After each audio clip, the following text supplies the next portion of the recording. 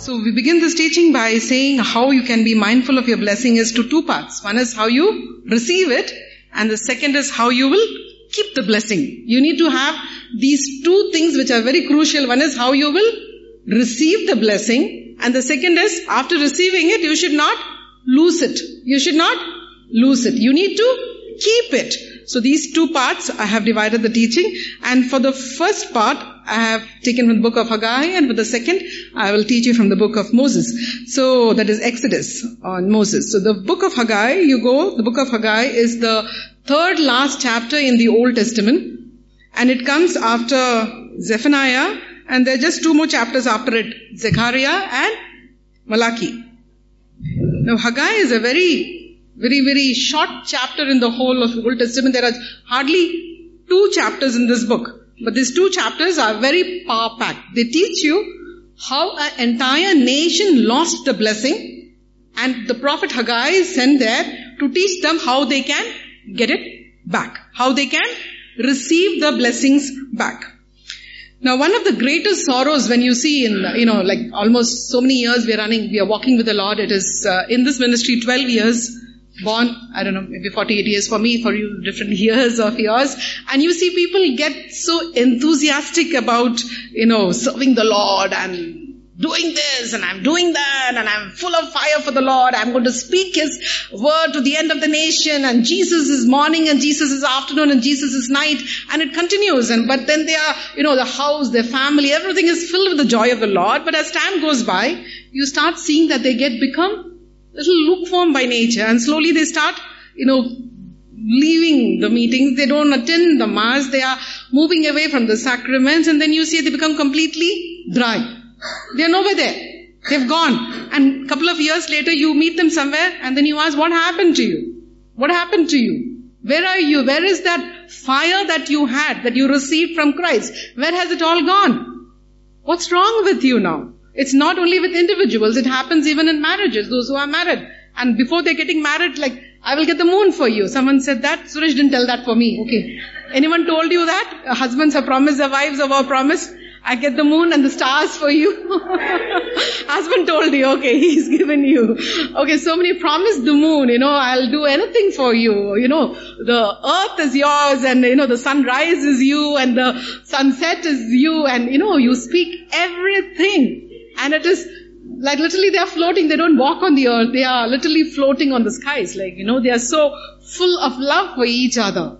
And then 6 months down the line, 1 year down the line, do you look at them and say, who are you? What? Monosyllables answers. No, yeah, no. And you become so rude and you are so rough with them, and then this more nature is not of the moon and the sun and the stars. Now you're talking about, shall I kick you? Shall I hit you? Shall I beat you? I'll drag your hair. You're ready to scratch them. You're ready to hit them, and you wonder how on earth you got married to this person, right? Whereas the sun, moon, stars all gone. What happened to this relationship? People are hitting each other, beating each other up. I was actually so surprised. 2 days back I had come, evening to the church because the father was not feeling well. He wanted me to just check him up. So I finished my clinic fast and I came down over here thinking I will see him fast and go, and I was so surprised. How many couples standing for divorce? Standing, Catholic couples, standing there, young couple, hardly married, 6 months, 8 months, 1 year.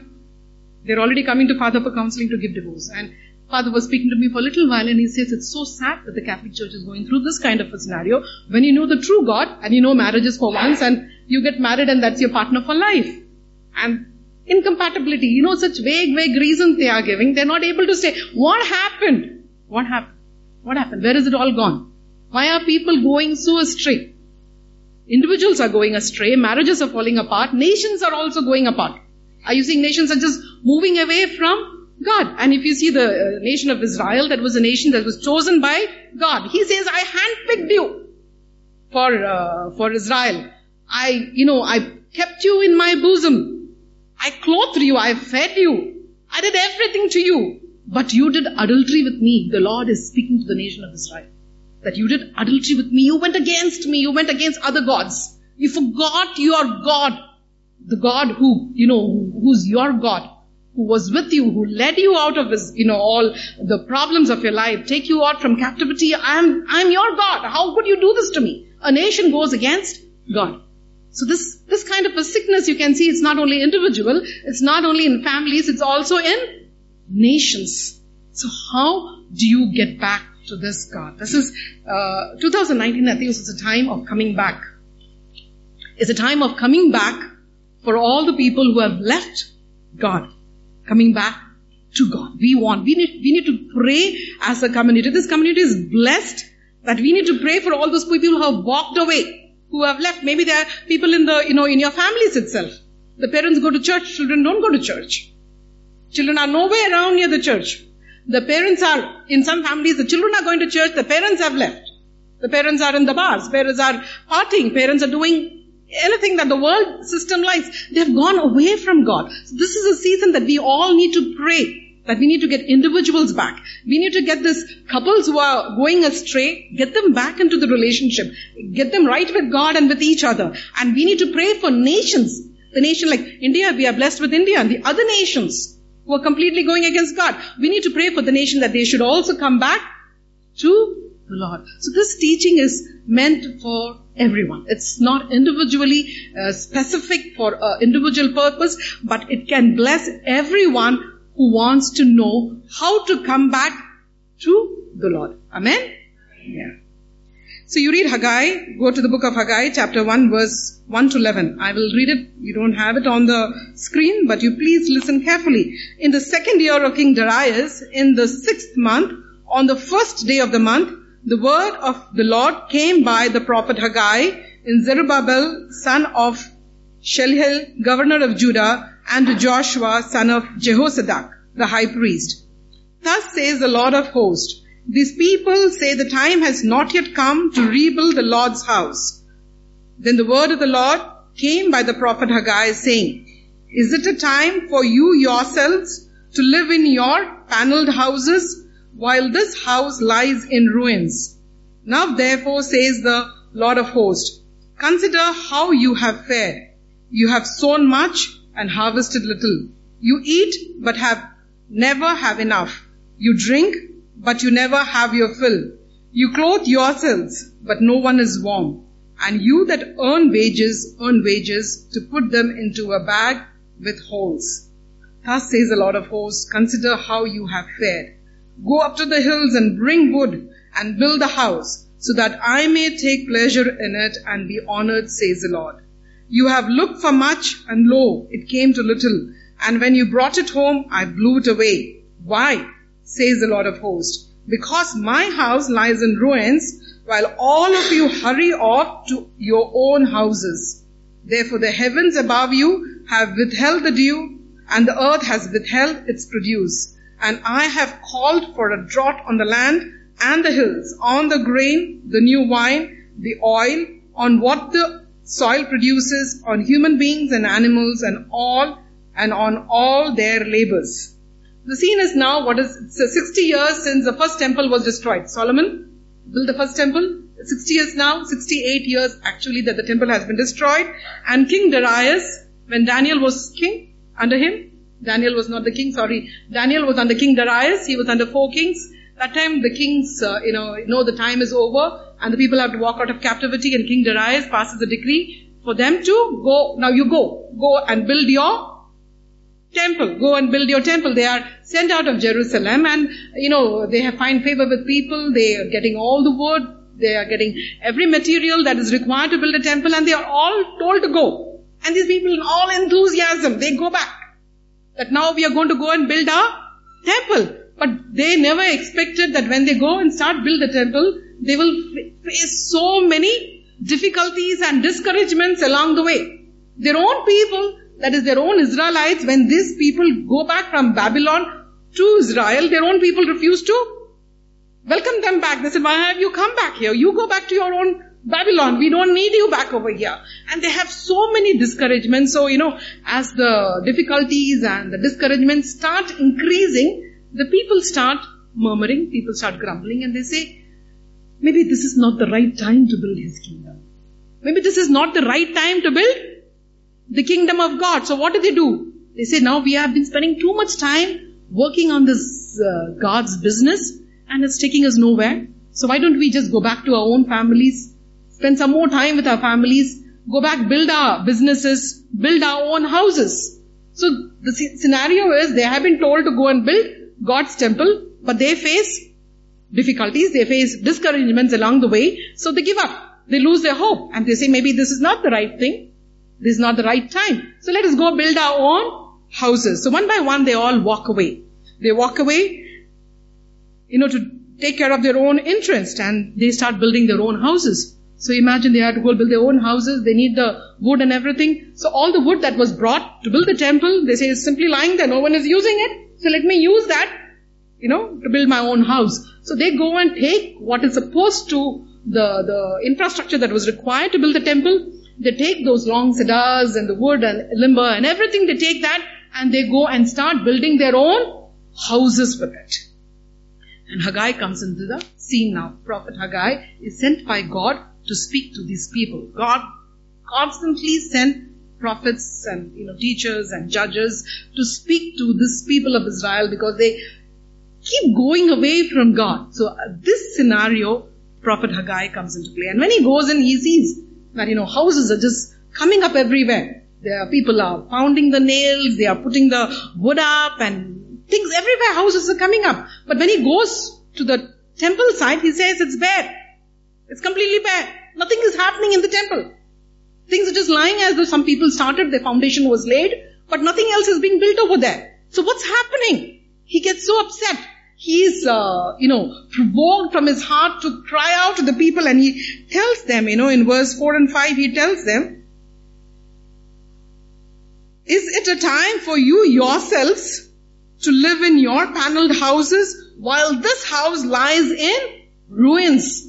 You are living in beautiful houses. You are living in houses that is made up of wood and beautifully you are furnished it. And what's happened to the house that you are supposed to build for the Lord?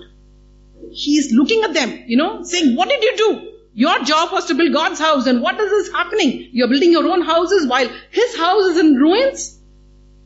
He's looking at them and he's challenging them to think about what have you done? And he says, now you know what's happening to you, how you have fared. How you have fared means like you have an examination and then, at the end of the examination you get your result card and then you go see your results cards. Okay, maths this much, science this much, physics this much. Okay, that's your faring. And here this is the faring is like, what has happened to you? You have sown much. You have sown, but you have had no harvest. You eat, but you never are satisfied. You drink, but you never have your fill. You clothe, but you don't feel warm. You earn, and you earn so much, and you take all that money and you put it into a bag, and the bag has so much of holes that whatever you're putting there, it's getting drained. There is nothing left back. You may be earning so much of money, but there's nothing left back. So though you're doing all these things, what is the end result? There is nothing that you are having. Now why is this happening to a people who have struggled hard, they have worked hard, they have labored, they have put their energy into it, they have toiled, they have done everything. But the end result is nothing. Nothing. Nothing. Maybe they have a beautiful bed, but the bed does not give them sleep. It does not give them peace of mind at the end of the day. Maybe they have a table which is full of the costliest, rich, delicious, nutritious food that you can think of is spread on the table, but they cannot eat because their system cannot digest that kind of food, or they are going through kind of some health issues which will not allow them to take that. So is this a blessing from God? No. So why has this happened? Does this ring a bell to you? This is the same thing that is happening with this generation now. People are slogging. People are running. People are running after, it's my life. Let me build my life. It's my house, my family, my vacations, my bank balances, my responsibilities towards my kids. I need to see my kids right at the top. I need to see them, they are well settled in life. They get good spouses. The spouses get good jobs and they have children and they have so many things. And where does God come in this entire scenario? Nowhere. So you say, when are you going to build God's kingdom? Maybe when I'm old. My bank balance is full. I have enough money. And if I have, my children are well settled, they are, they have their own jobs in the businesses. When I've taken care of my grandchildren, when everything is done, then I will build. But then when they go back to that point and they come to the years of their life, like suppose now they say old, and they say, I slogged 40 years of my life, 60 years of my life, 70 years of my life. What do I get at the end of it? Maybe my bank balance is full. It's full. My table is also full. My children also well settled. Everything is done. But what? There's an emptiness in your heart, and that emptiness, you only are responsible because God says, if you do not build His kingdom, and you only build your kingdom, you are nothing. Zero. Your score rate will be zero. It will be like the same people that you will have the food, but you cannot relish the food. You will sleep on the bed, but it will not give you a sleep. It will not give you a peaceful night. So this entire generation of Israelites did the same thing. Instead of doing what God told them to do, they went seeking their own self-interest. And this is why everybody is, you have seen people who have money, they want more. Those who have jewelry, they want more. They're not satisfied. It's not enough. I want something more, something more, something more. You have a car which is 2 lakhs, I want something of 10 lakhs. If you have 10 lakhs, I want something of 50 lakhs. If you have 50 lakhs, I want something of 1 crore. There's no end to that. You don't feel that, it's enough. I'm happy and satisfied. Why? Because God is not there in that equation. You did not do what God called you to do. No, why is the reason that you are here on this earth? Why are you here on this earth? Why did God put me here on this earth? Sometimes we need to take these questions and think about it. In the quietness of our heart, we have to sit down and think, reason, why has God placed me on this earth? The primary reason for every human being, for his existence here on earth, is to build His kingdom. He has not set you on this earth to build your kingdom. That's where every human being goes wrong, and that's how the devil has, brainwashed every person here on earth, that you come on this earth, you live this life and you live it one, so live it for yourself, live it to the full for yourself. You look at every media, what are they propaganding? What are they talking to you? Your life, you live it, live to the best. It's your life. That is the entire, how the entire mankind has been blinded by the devil, that you live for yourself. No, God didn't want to live. He didn't create you to live for yourself. He created you for the primary purpose that you will build His kingdom. You will build His kingdom, and He handpicked. He chose you. You did not choose Him. He says, I chose you. So it is not, let my will be done. We always say, let His will be done. Let His will be done. And so what are we seeking in this life? What are we after in this life? We are seeking things. We are seeking people. We are seeking, the comforts that this world can provide. But God says no. What does Matthew 6:33 say? Seek ye first the kingdom of God and His righteousness, and everything else will be added unto you. But man reverses the entire equation. What do we see? We seek the things. We seek all the things of the earth, and we say, Lord, you bless them, and let these blessings come upon me. And we have changed the equations. And at the end of our life, if we are sorry, we are sad, we are depressed, we wonder what our life is all about. Why did I live for 45 years on this earth, or 75 years on this earth, or 100 years on this earth? We have no clue. Because that emptiness in our heart will not go unless that, you need to do what God called you to do. The purpose is to do what God has called you to do. So your purpose is not to build your house. Your purpose is not to build your children. Your purpose is not to build your business. Your purpose is not to build your bank balance. Your purpose is to build His kingdom. And when you do that, mark my words, when you do that, when you go about to build His kingdom, everything He will give you without you asking for it. You need to change the order that the world is going. The world is going behind things, and they are seeking and seeking, and they are hungry, and it is like they're never full of it. But when you go seeking Christ and doing what He tells you to do, then you will see the table will be full and you will relish the food. You will sleep on the cot and you will get a good night's sleep. Your children will be blessed, your grandchildren will be blessed, and every generation will call you blessed. Amen? Are you understanding? Yes. So the main thing that these Israelites were doing was, they were doing the wrong thing. They were given a commandment that go and build the temple of God. And they go. But they go and they find instant discouragement, instant disappointments. The same thing happens in the ministry.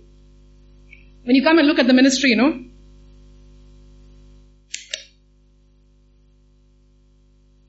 It looks very nice from outside. Very beautiful praise and worship. Neil does an amazing job every time, okay? So, amazing praise and worship, and the system is set, and you have everything put up on the stage, and there's someone who comes and preaches the word, and looks, their ministry is doing so many things. They're going this outreach, they're doing there, they're having fun, they have youth ministry, they have this, that, and then everybody says, oh wow, I also want to join the ministry. It looks so fun. It's such, good entertainment and good Saturday. Instead of going to some other place, I'm doing God's work. Let me enter here. So they join the ministry to do God's work with full enthusiasm. But the moment they come in here, they do not know where they're stepping in. They're stepping into a war zone. Where they're stepping? This is not a pub. This is not a disco. This is not a, mall. This is not something. This is a war zone. This is a typical war zone.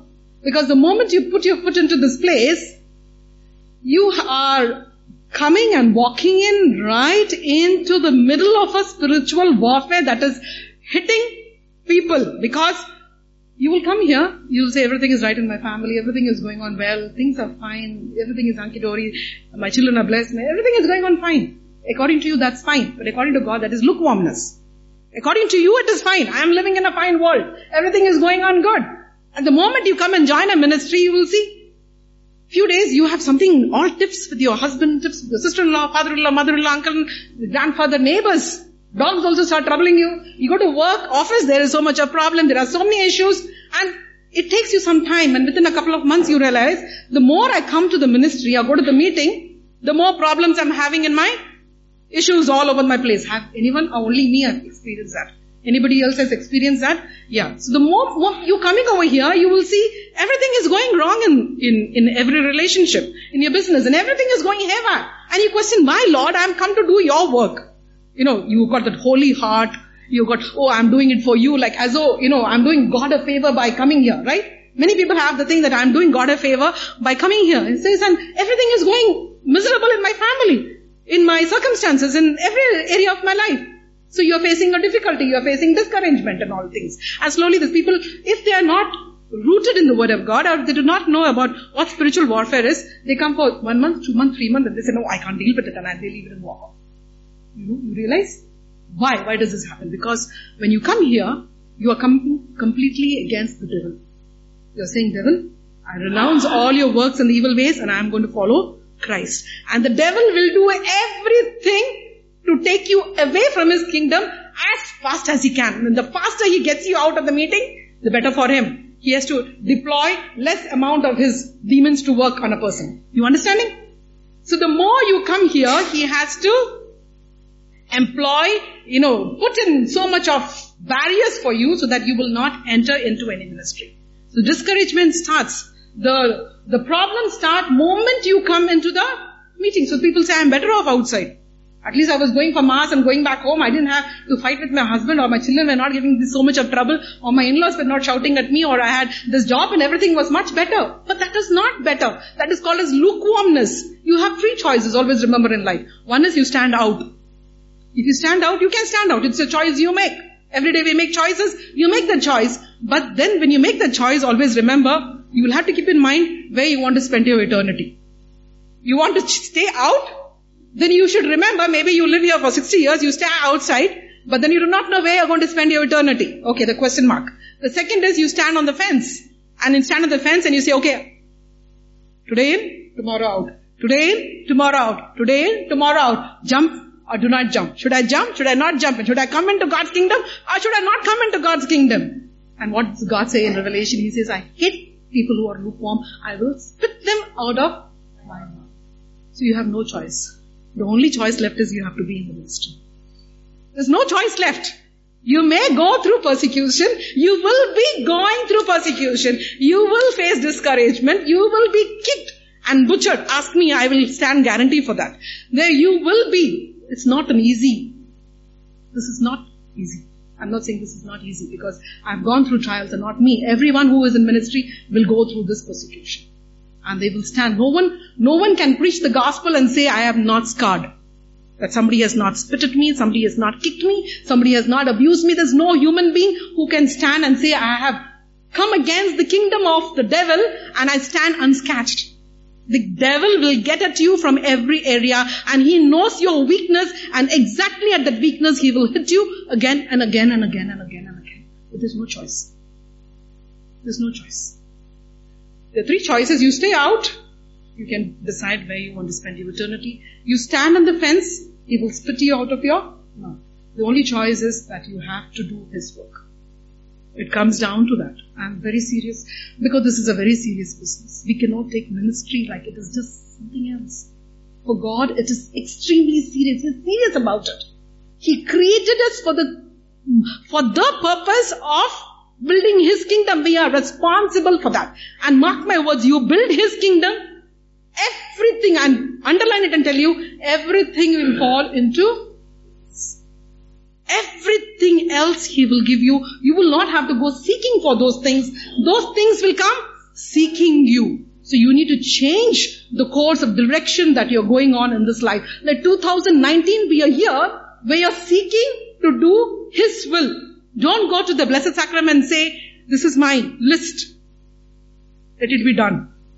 Go to the Blessed Sacrament and bow your head down and say, let your will be done in my life. Surrender it to the God. He knows you better than you know yourself. And he knows what you need better than you know yourself. Sometimes the things that we ask are not the things that God wants us to give because they are not good for us. So we don't have to give our agenda to God. Just go have the humility this year 2019. Put your head down and say, let your will be done. And you see how amazingly things will change in your family. Things will change in your job. Things will change in your, in your personal relationships. Because God will take control. As long as you say, let my will be done, he can do nothing. Because you're standing on your will, and your will take you only so far. But once you surrender 100% to him and said, let your will be done. And my job is what? To build your kingdom. Now to build his kingdom, you don't have to be a full-time minister, you don't have to be a music, ministry head, or you don't have to be a musician, or you don't have to be, you just do what God has called you to do. If he's called you to be a housewife, be the best housewife. Be a Christ-like housewife. When your husband comes back from office, smile, greeting, God bless you. When your children come back, don't kick them. Don't push them away. Don't talk to me. Sit with them and say, God bless you. Teach them some scriptures. Teach them some word of God. In your office, be a blessing to the people over there. And wherever you are, just keep spreading God. By how? Sometimes you won't have to do anything. You just live like a Christ. Be honest in your job. Be truthful with your work. Come on time. Be obedient. Be obedient to the master and to the human, whom God has placed you in top. Your bosses who has placed on top, you be responsible to them. Come under their authority. When you do that, things will begin to change in your life.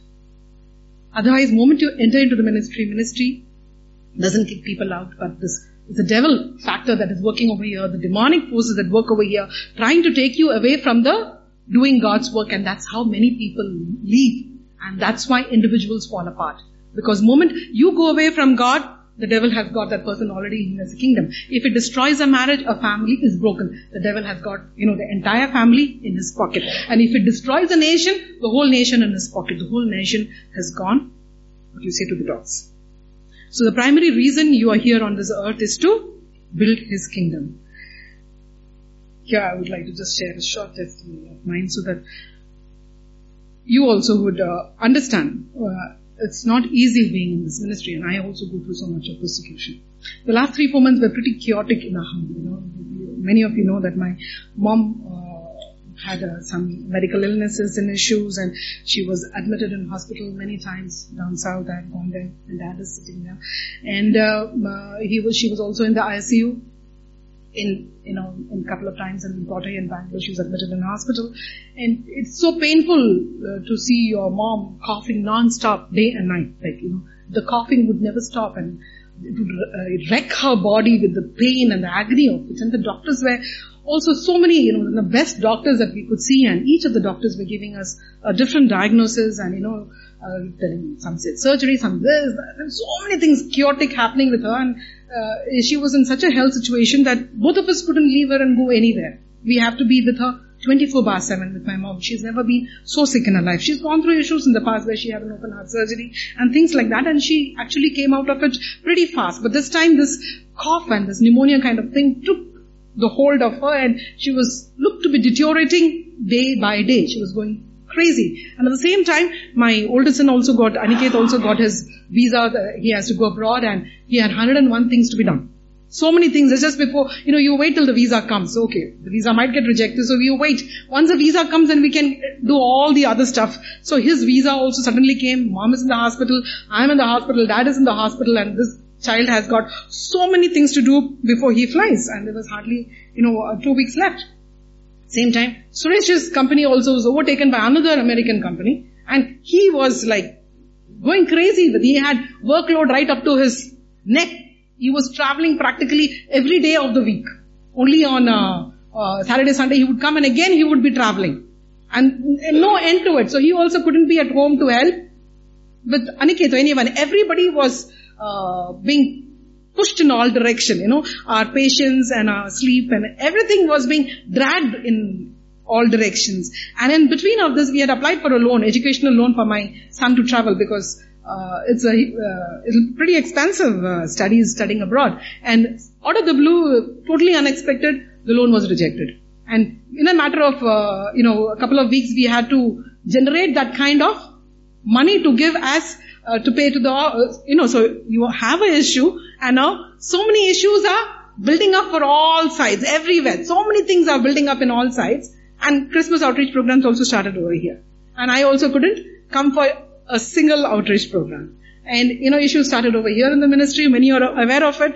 I don't want to spell it down. So it all started coming into me. It started getting into me. Over a period of time, it starts soaking into you. I thank God for the teaching of spiritual warfare, which He made me teach in the starting of last year. If I had not gone through that kind of teaching, and if I had not gone through that kind of education, I would have been completely butchered by the devil by this time. I'm not joking. This is probably the time where I took the maximum beating, and sometimes what people said started affecting me. I used to not get affected by what people normally say. It wouldn't bother me. After a point, I will say, just leave it, God, I forgive, forget, and I'll be done with it. But I don't know what happened this time. I started meditating on all the wrong things. I reached such a point that I said, okay, probably whatever I have done till now, I have done. But now probably it's time for me to leave and go. Leave and go. I need to step down from this ministry. I need to leave and go. Lord, I have done it all and this is it. This is it. This is no more I can take. I remember all the teachings I have taught. I have spoken about it in depth to each and every person, how much I would have learnt about it. You can understand? I'm taking, but I was beaten so much from all sides that my mind got so captured by everything going wrong. Everything around me was going wrong, and whatever I was listening was all negative. So it started eating me, and started eating me. I started wondering whether I am the same confident person, whether I'll be able to lead this team. Maybe it's not good for me to lead the team. Maybe I should leave it and go. And I didn't didn't open and speak it to many people.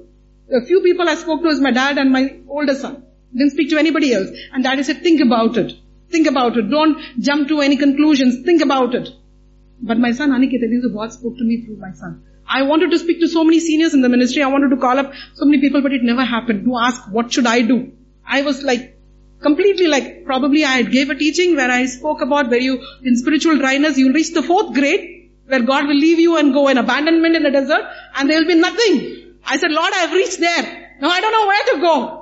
I don't know where to go. All my teachings are coming against me, coming towards me, and I said, I don't know what to do. I've reached the end. I think this is too much. I can't deal with it. Let me take a break. Let me just leave and go. God had to speak to me through my own son. My son, he went to US and he attended a person's session over there. And he came back home and he told me, Mom, this message is for you. This teaching is for you. Do not give away what God has blessed you with. Do not give away what God has blessed you with. Till then, my head was, completely, I had made up my mind. I'm coming here. Today I'm going to give you my last teaching because I can't walk away just like that. I'll give my last teaching and I will say, I'm sorry. I'm leaving and going. My mind had decided that. I had reached that point in my life probably first time. Maybe I have felt hurt. I have felt rejected in the past. But I have always overcome it pretty fast. But this time I don't know what happened. I don't know what happened to me. I was so dejected. I came here and I sat at home and my son said, Ma, whatever I went and heard today is just for you. Go back, read the book of Exodus. I will teach you that now. What God taught to that child and taught me, I will teach you. Because, why? Because it's so easy to hear testimonies. I had this sickness and I got healed. I've heard hundreds of it. You have heard? You have heard or not? I didn't have this money. God gave the money. The bills were paid. But sometimes you should also know that people go through such sorrow and such pain, but when they go through that sorrow and pain, they are as human as you, and in that sorrow and pain, if they focus on God, God will lead them through. Amen. If God could take me through that pain and lead me out from the wilderness into the blessed land, He will take each and one of you. Amen. So you should also know that there is, everybody goes through that. No one is barred from this experiences, because when you go through that experiences, you go through pain, you go through suffering, you go through tribulation, but at the end of it, you will come out a better person. You may not realize that when you are going through that journey, but when you come out better. So now for me is like, till my last breath, till I die, I shall do His work. I will do His work. He has called me. The devil can butcher me, the devil can kick me, the devil can throw me around, he can do whatever he wants. But this is news for you, devil. I am not walking out. Amen? Amen? So you also should know, there will come times in your life when you will be butchered. I'm telling you, you will be butchered. When you go stand for God's kingdom, the devil will butcher you. And when he butchers you, remember this word that Dr. Leena spoke to you that day. That I will not quit. I will not. So touch your neighbor and say, I will not quit.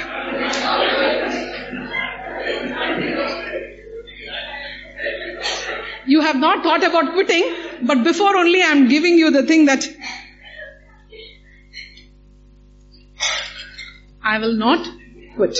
Okay, so the first part of the teaching was how you will receive the blessing. How do you receive the blessing? By building His kingdom. People think they'll receive the blessing means they'll go sit in front of the Lord and say, God, you need to give me a job by the end of this month. I don't know what. Or you go and say, you need to bless my husband by the end of this week. No, not this week, today. The increment letter should come now. Or you will say, my child should find a spouse now. This January 2019 is the last. God, I'm giving you a deadline, okay? Yes, we put the condition, right? So this is not. These are all physical things. What you should need to seek is spiritual blessing. That's a different topic altogether. Ephesians chapter 1 verse 3. The word of God says that He has blessed us with every spiritual blessings from the heavenly places. There are 10-fold spiritual blessings in the Ephesians, the chapter 1 that you will read in the first chapter itself. 10-fold spiritual blessings is a completely different topic. If I touch there, I will not complete this topic. So that we will keep it to later. The spiritual blessing that every Christian has to seek that spiritual blessing first. Don't go seeking the things of the earth. When you go seeking that spiritual blessings, your husband will get the job, your child will find a spouse, your bank balance will get full. Whatever you require, God will provide. You don't have to go searching behind these things. When Aniket went to the US also, we had things where the money became so tight, right? That money was so much, we had no time, nothing to do, but it just came in. I don't ask him. I really don't know. In 2 weeks, everything came in. So many people helped. So many people put in and they gave and, he went and he reached over there and then he has to go stay in the hostel. The hostel is so expensive. Maybe between $700 to $1,200 per month is the hospital rent, and then he has to eat, he has to travel, and there are so many expenses. He just left it to God. Can you beat it? That one cousin of his who lives at the other end of the country, just 4 months back, he shifted next to the college. He built a 4-bedroom house and shifted just next to his college. Means just a mile or 2 miles from his college. And he calls up and says, Aniket can just stay with us. Why he has to go searching some other place? Let him just stay with us. And he says that, you just take a bicycle, you get from $20, $30 or $40, you get a second-hand bicycle. Take the bicycle, go to the bus stop, which is just 1 mile, and the bus is also free. I'm telling you, I'm not joking. You seek His kingdom, God will make everything else fall into place. Do just what He calls you to do. Just put your mind on that. This year 2019, when you're writing down what you want to do, what my dreams, my visions, my ambitions, my things, that and all. Put an entire page. Let His will be done. Put that. Don't put, I want to lose 20 kgs. It should be in my vision, but I'm not writing that. Or it should be, this year I'm going to get up 5 o'clock and I'm going to jog and I'm going to do this and I'm doing that, and that every year people do. Every human being does that. Be different. Just take a page and write it right. Let His will be done. Stick it on your cupboard and look at it every day and say, Lord, let your will be done. And Lord, let your will be done. And when you keep speaking that, your 20 kgs will disappear. I'm not joking. You have not done it, but His will is that you be thin, you be fit, you be strong. Because when you are fit and strong, only can you do His business. But if He wants you to be that, fine, you accept it and be happy about it, but take care of don't have to neglect your health, take care of your health. Or let the children will get good schools and colleges and your good spouses and your bank balances, whatever you want, whatever you can put whatever in that. See, He said put whatever. He didn't mention anything specific. He said whatever. The freedom that He has given you in that one single word. Seek His kingdom and His righteousness, and everything you can add whatever you want. He's not put a limitations, abbreviations, conditions applied. He's not put. Whatever you ask will be added unto you. So the first thing that you need to do is seek His kingdom, do His business first. Don't build your house. Go build God's house. So it doesn't mean you're building a house now, not like Ravi is building the house. I stop the construction and go to the church and say, Father, let me build the church. No. I'm not talking about physical things like, if God has blessed you with your house and you're constructing your house, please construct it. When you're building His house means it's in an everyday 24-hour business. You're doing His work, being His child, being His representative, being His ambassador here on earth. So did you understand the first point? Any doubts? Okay, we come to the second point. The most crucial thing is you're blessed. Now how you will keep the blessings. Because many people get blessed, like there's a lottery, suppose you say, and you get, 1 crore rupees. And the whole camera and the photo is on the people, and everybody wishes, I was that one person. I just wish I was that one person who got that 1 crore lottery. My God, how many things I could do with that 1 crore rupees. And you already dreaming and you are imagining and you have, such expectations, and then you take the same interview, say 2 years down the line, 3 years ago. They'll be back to being paupers. What happened? That blessing that came to them unexpectedly, they did not know how to keep it. They lost it all. This is the common, because they did not know what to do with that 1 crore. They didn't have the mind of Christ. They didn't have the wisdom and understanding that you need to have to keep that blessing with you. So they lost it all. Now, main reason, one of the greatest patriarch of the Old Testament is who? We say Abraham and we also say Moses. Moses was the one who saw God face to face and lived. There's nobody else. He was the one that God gave that tablets of covenant, or tablets of stone, or the entire commandments. 10 commandments was handwritten by God and given in His hand. No other human being can even take credit for even coming so close to God. He was the only one. The only one in the whole book that you can think in the Old Testament, that this guy, Moses, was the one who walked with God, who saw the face of God, who saw Him in the burning bush, who climbed up to meet God. God called him out. He says, nobody else can come, only Moses, you can come. Joshua would stay down at the mountain. Aaron would be in the camp. Joshua would be down. But only Moses would be given the authority to climb up Mount Sinai to meet with God. Nobody else was given the privilege. But the same Moses was not allowed to enter into the promised land. He took the people. He was given the task of leading millions of complaining, grumbling, irritating Israelites who complained at every morning, at the end of every day. They complained, we have no water, we have no food. We don't have the basic things. We don't have this. They saw the glory of God manifested beyond any human imagination. They saw the Red Sea parting. They saw the quails coming down. They got the manna that was given to them. They saw how King Potiphar was destroyed. They saw how millions of people, impossible. They walked out free from the Egyptians, and they could even take the jewelry from all the people. Everything they saw, which was, like mass scale. glory of God. Miracles in the mass scale, they saw all of that. But the same people continued to be grumbling and mumbling, and Moses had a difficult task. You take people who are good and happy and joyful, it's easy to go on a journey. You have 2 kids who are crying, you just sit on the flight or you sit in the train, how your journey will be? When is it going to come to an end? When is it going to come to an end? When is my stop coming? It becomes tired, right? You see the children crying all the time, or the parents are so tired of, managing the kids, and it gets to your nerves. Imagine the task that Moses had. He didn't have 2 small cranky kids. He had 1,000,000 grumbling human beings in his hand, and he had to deal with them. And he deals with them. I think this is one of the most beautiful leaders that lived that time. And he didn't give up on these people. But the same Moses, God says, you will not enter into the promised land. And why did God say? Because many people believe there is only one reason why Moses could not enter into the promised land, is because in Numbers 27 and 12. Moses is now in a place and in the water of Meribah. He's in a place where there is no water. There is no water. And the people have begun to grumble. For everything they grumble. So there's no water now. There's another reason they start grumbling. And then the Lord speaks to Moses and says, take the staff and assemble the congregation, and you and your brother Aaron, and command the rock before their eyes to yield its water. Thus you shall bring water out of the rock for them. Thus you shall provide drink for the congregation and their livestock.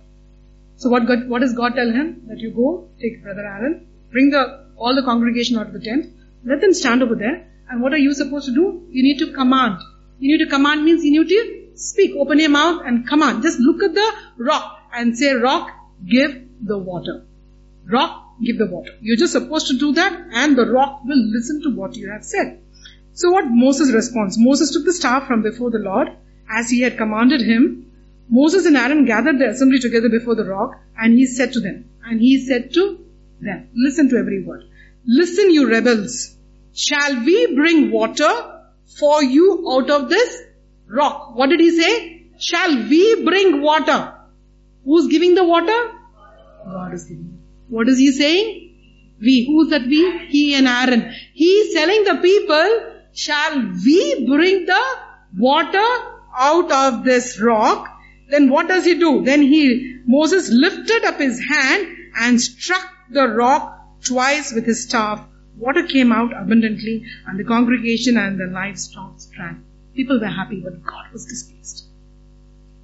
People were happy, but God was extremely displeased. What God says, do only that. Don't go beyond that. God told him only speak to the mountain or speak to the rock. It will give you water. He did 2 wrong things. The first thing he took the credit on himself. Said, I have to go and strike the rock and then you will get water. So who is saying that? What should he say? He should say, you should be happy. God has listened to your prayer and he is giving you water now. Receive in his name. But he took the credit for all that and added Aaron into it. Wow, Aaron was just simply standing over there. He added him in his group also. He said, we, both of us together, are going to get the taking credit for what is not yours. You see any blessing or any healing in your life, always remember to be humble and give the entire credit to God. It is not you who could get the healing. You cannot make your hair grow half an inch. You can put the costliest of the ointment or the hair oil or the gel or what. I'll stand guarantee. You have seen Suresh? I'll stand guarantee. Okay, so you know that he's coming. Perfect entry, Suresh. Example. So you can take guarantee, you can use the costliest, but it will not grow. But it's only God. It's only God who can do anything in your life. So if you start taking credit, you say, I prayed for XYZ and their healing happened, or I went to that house and I ministered there and this happened, you're doing exactly like what Moses was doing. And God will be displeased with you. Any healing happens, any miracle takes place, anything happens in your life, take the back seat. Humble yourself and say all glory belongs only to God. Always remember, This is where he went wrong. Is first, he said that, oh, I and Aaron. And the second is, God told him to only speak to the mountain. He took it and in anger, he struck the mountain twice. So most of the people, most of the teachers and people believe that this is the only reason why Moses was debarred from entering into the kingdom of God. But there's one more reason. There's one more reason. And that is the most beautiful reason. You go to Exodus chapter 32. Exodus is comes after the travel. After Genesis, the book of Exodus is his travel, and book of 32. Just go to 32. Before that, 31 end is when God finished speaking with Moses. Now Moses has gone to Mount Sinai 3 times. The first time he went to Mount Sinai, he just spoke to God and he came back. Okay, he just went, spoke to God and he came back. And he knew what God wanted to do, what God, how he was supposed to build the temple and all these instructions, how the people are going to be, what is going to be happen, how the structure is going to be laid. He got all the instructions, but nothing was given in writing. Instructions was given to Moses. He listened, he came back. Now the second time he climbs up Mount Sinai, he is given the 2 tablets of stone. And those 2 tablets, he has done nothing to deserve it. God does all the work. God is the one who gets the shape of the rock. He gets that into a tablet form. He writes it with his own hand and gives it to Moses. And says, Moses, you need to take this and you need to go and give it to my people. The Israelites were all in the camp over there and they have to follow these commandments all the days of their life. And he simplified it, putting it into 10 commandments. He gave it to Moses' hand. And now Moses is talking to God face to face, and then he has to go back down into the valley and he has to go meet his people. And God forewarns him. He tells him that you're going back there now, but these same people whom I handpicked, whom I brought, whom I did everything, whom I cherished, fed, clothed, the same people have now doing adultery with me. Now they have made a golden calf. Or of gold. They have made a god for themselves and they are worshipping that calf. And I'm angry with these people. How much to go against the stiff-necked people? God speaks. Moses knows the whole story. He knows what has been happening down. He's not, blind. God has already told him what is taking place down. And Moses pleads with God and says, God is angry. He says, I'm going to destroy these people. I had enough of these people. These are terrible people. How much to go on with these people? I will destroy all of them. And with you alone, I will build the kingdom of God. Only with you, I'll build the kingdom of God. But Moses pleads with God and says, God, have mercy. Don't let your anger or wrath fall upon these people. Others, the people will say that he took this God of Israel, took his people all away from Egypt and took them to the desert and he killed them there. That will give you a bad name. And what will people believe in? So don't let your wrath fall on them, Lord. Have mercy upon them. And God says, okay, I will listen to you, Moses. So Moses goes down prepared, knowing well in advance what he is going to be seeing. The scene that is taking place on the camp, he already knows. God has already prepared him for that. And he goes down and Joshua is waiting at the end of the mountain, and Joshua says, as they keep walking towards the camp, they can hear the sound. There's drums are beating, people are screaming, people are dancing. There's a lot of lot of sound and entertainment sound and everything coming out. And Joshua is troubled. He says, what's happening in this camp? Looks like people are having lots of fun over there. And he says, no, these people are doing everything evil that is in the sight of God. He knows it before he sees it. And then he goes there and he sees it. And the moment he sees it, what would you think that he should do? He knew it. He was prepared. God had prepared him, told him well in advance. But what does Moses do? Moses turned and went down from the mountain. This verse 32 verse 15. He turned and went down from the mountain carrying the 2 tablets of the covenant in his hands.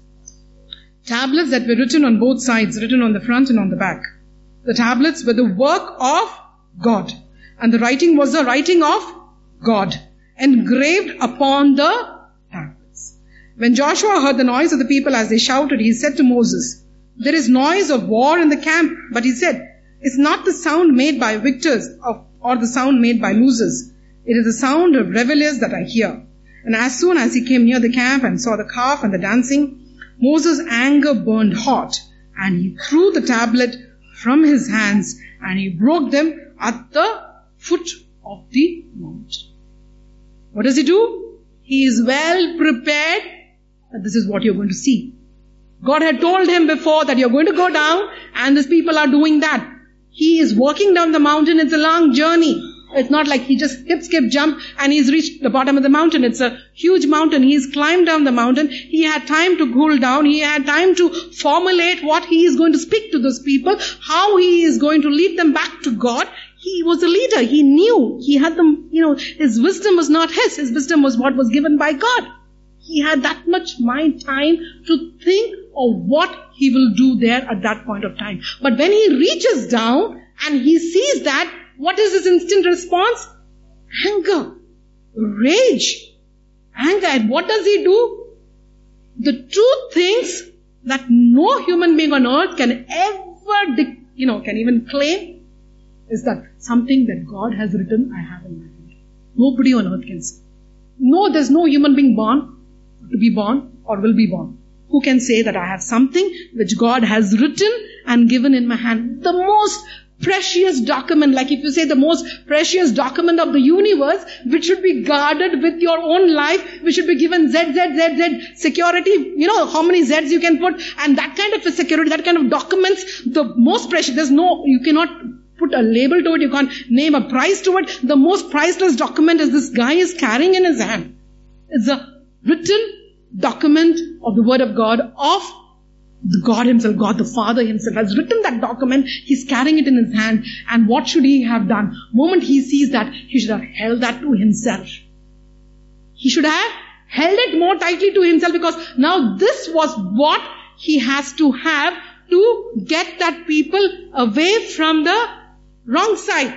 But he, in his anger, he becomes carnal by nature.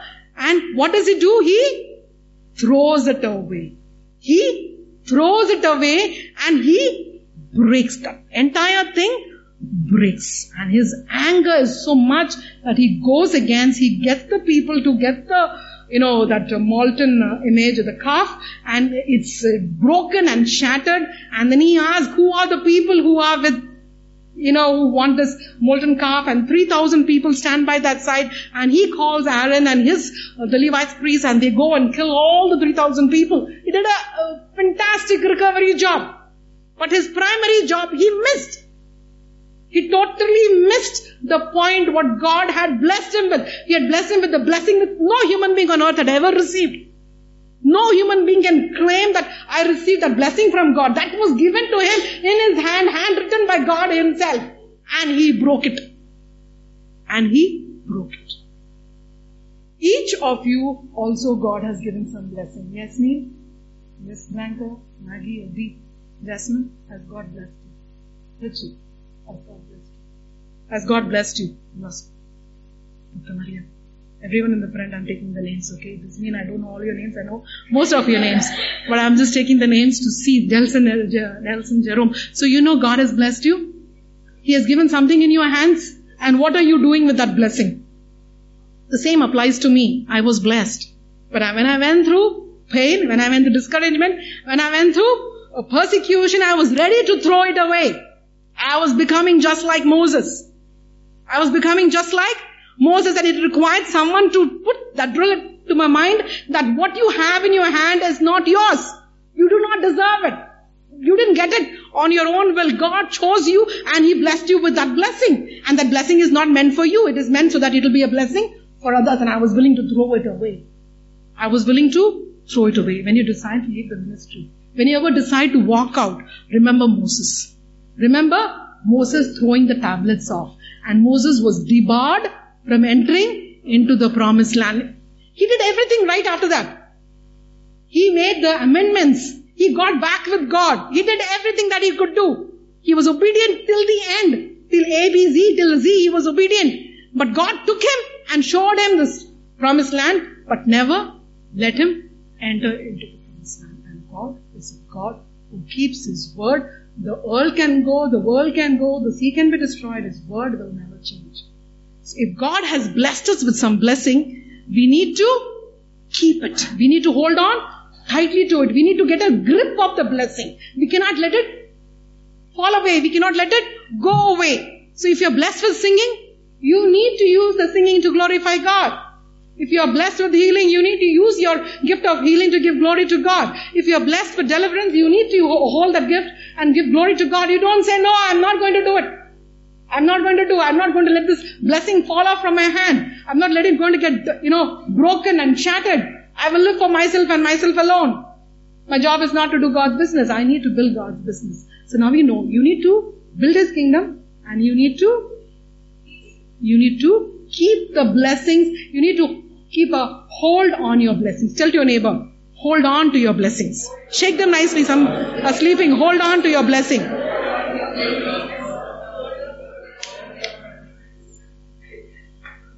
Get a grip over your blessings still. Get a grip over your blessings. Nelson, not to your mobile, tell your friend. That's your blessing? Then you're getting a grip over your mobile phone. Yeah, hold on to the mobile phone, but don't let it be your life. So you look at around everybody and say, get a grip over your blessing. God has blessed you with so many things and you need to use it to glorify God every single day of life.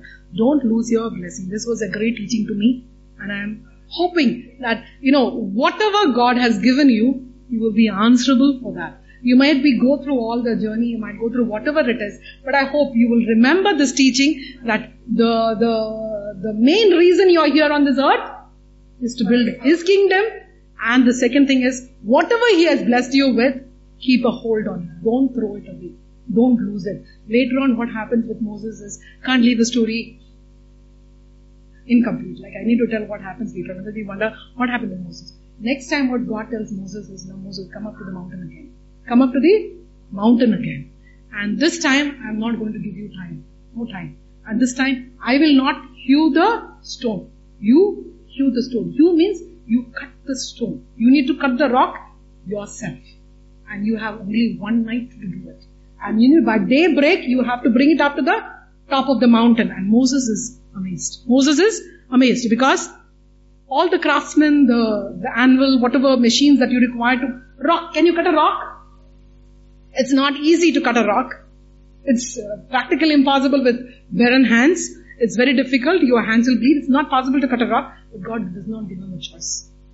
He says, now this time, you come up to the mountain. And when you're coming up to the mountain, you need to carry those 2 tablets of stone with you in your hand. You bring it up. I will write on it. But I will not cut the stone for you. You need to cut it yourself. You need to cut it yourself. And he gives him just a night. And no time to go back to his camp and get the people to make out 2 big tablets of stone. No. No one does it for you. You do it yourself. You did not regard what I gave you so easily. You took it so easily and you destroyed it. You didn't think twice. Sometimes, let's be honest, when you get blessings, parents are blessed. Parents slog it out. Every money is, saved and, they have worked hard and they build a big house. They do everything for it. Children come, what do they do? No value for it. They think, it's so easy, it's okay, no problem, this thing. They throw away whatever the parents have earned, parents have, their entire life, the blessings, they just discard it, they throw it away. The same thing happened with Moses. Everything was given by God to him in his barren hands. I hope you get the point. You're understanding? I don't know. God gave him everything easily. It was just given to him. Something no human being had ever received. God just gave it in his hand. He took it and in his anger, he threw it. Okay, he broke it. Now God says, now you need to get to work. Now you hew that stones and you bring it to me early morning next day. And Moses cannot disobey God. So he gets to work at night breaking the stone. With whatever he had, he has to break the rock the whole night. He has no time, no one to help him with because no one can come close to that mountain. Only he can stand there. God has not given permission for anyone else to come close to that mountain. So he gets to work at it whole night. And at the daybreak, before the sun can come up, he started climbing up the mountain and he is going to meet God there. And when God sees that, he takes that and he starts writing on that again. Now God is writing the commandments again. And when he writes the commandment again, now you take it down and go and give it to your people. And now when he is carrying that commandment back down now, how will he be holding it? Very tightly. If it falls this time, again what he will have to do? He will have to understanding. You're understanding. So something which he struggled now for, didn't come easily for him. Now he will take extra Z security he will put for it and take and come down so that now he knows the value of it. Sometimes we lose our blessings also because what we got very easily, we don't have any value. So when we don't have value for it, the next time we will have to cut our own rock. It will not be easy. But God is so good. What He says is, you do half the job, I will do half the job. He does not leave you alone. Even in that, you have disobeyed Him, you have broken the tablet, you have gone away from His plan, you acted in your anger, but God is so good. He says, okay Moses, you faulted, but come back again. You do half the work, I will do half the work. The same with us. Maybe we have faulted, we have lost our blessings, and now we are going to go back to God and say, God bless us, give us your fullness of your blessings upon our life, and God says, now you need to work for it. I gave you first time easy, you got it in your hand, you got it in a platter, but now you need to do your part, and I will co-partner with you. And even at this time Moses had messed up, I'll tell you, God will still be working on Moses till he gets it right.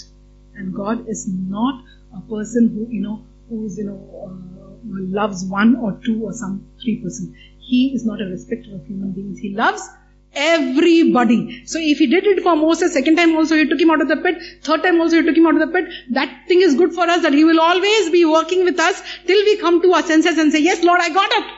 I'm doing it right this time. So you need to come to that point and say, yes, I'm going to do it. And you might think, I am good for nothing, I'm useless, I'm short, I'm tall, I'm fat, I'm thin, I'm dark, I can't talk, I can't speak, I can't stutter, I do all these things. But God's word says that, for what was Leah? Leah was ugly. What was the thing with Naomi? She was a widow. What was the problem with Jacob? Jacob was a dreamer. He was a liar. What was the problem with Noah? He was a drunkard. What is the problem with Samson? He was a womanizer. What was the problem with David? He was a murderer. You take everybody, you take people in the New Testament. What was the problem with Paul? He was too religious. What is the problem with Zacchaeus? He was a short man. What is the problem with Timothy? He had ulcers in his stomach. What is the problem with Lazarus? He was dead. If God can use a dead person, can't He use one of us? Each of us for that matter? So our problems, our difficulties, our stuttering. Moses used to stutter. There was the people with, John the Baptist was eating locust. Jungly man. Not worth living in the society. Jungly man. Wearing that kind of clothes and even eating locust. Locust is this flies which fly all around, the big grasshopper looking like creatures. That was his meal. And if he saw someone like him, what will we do?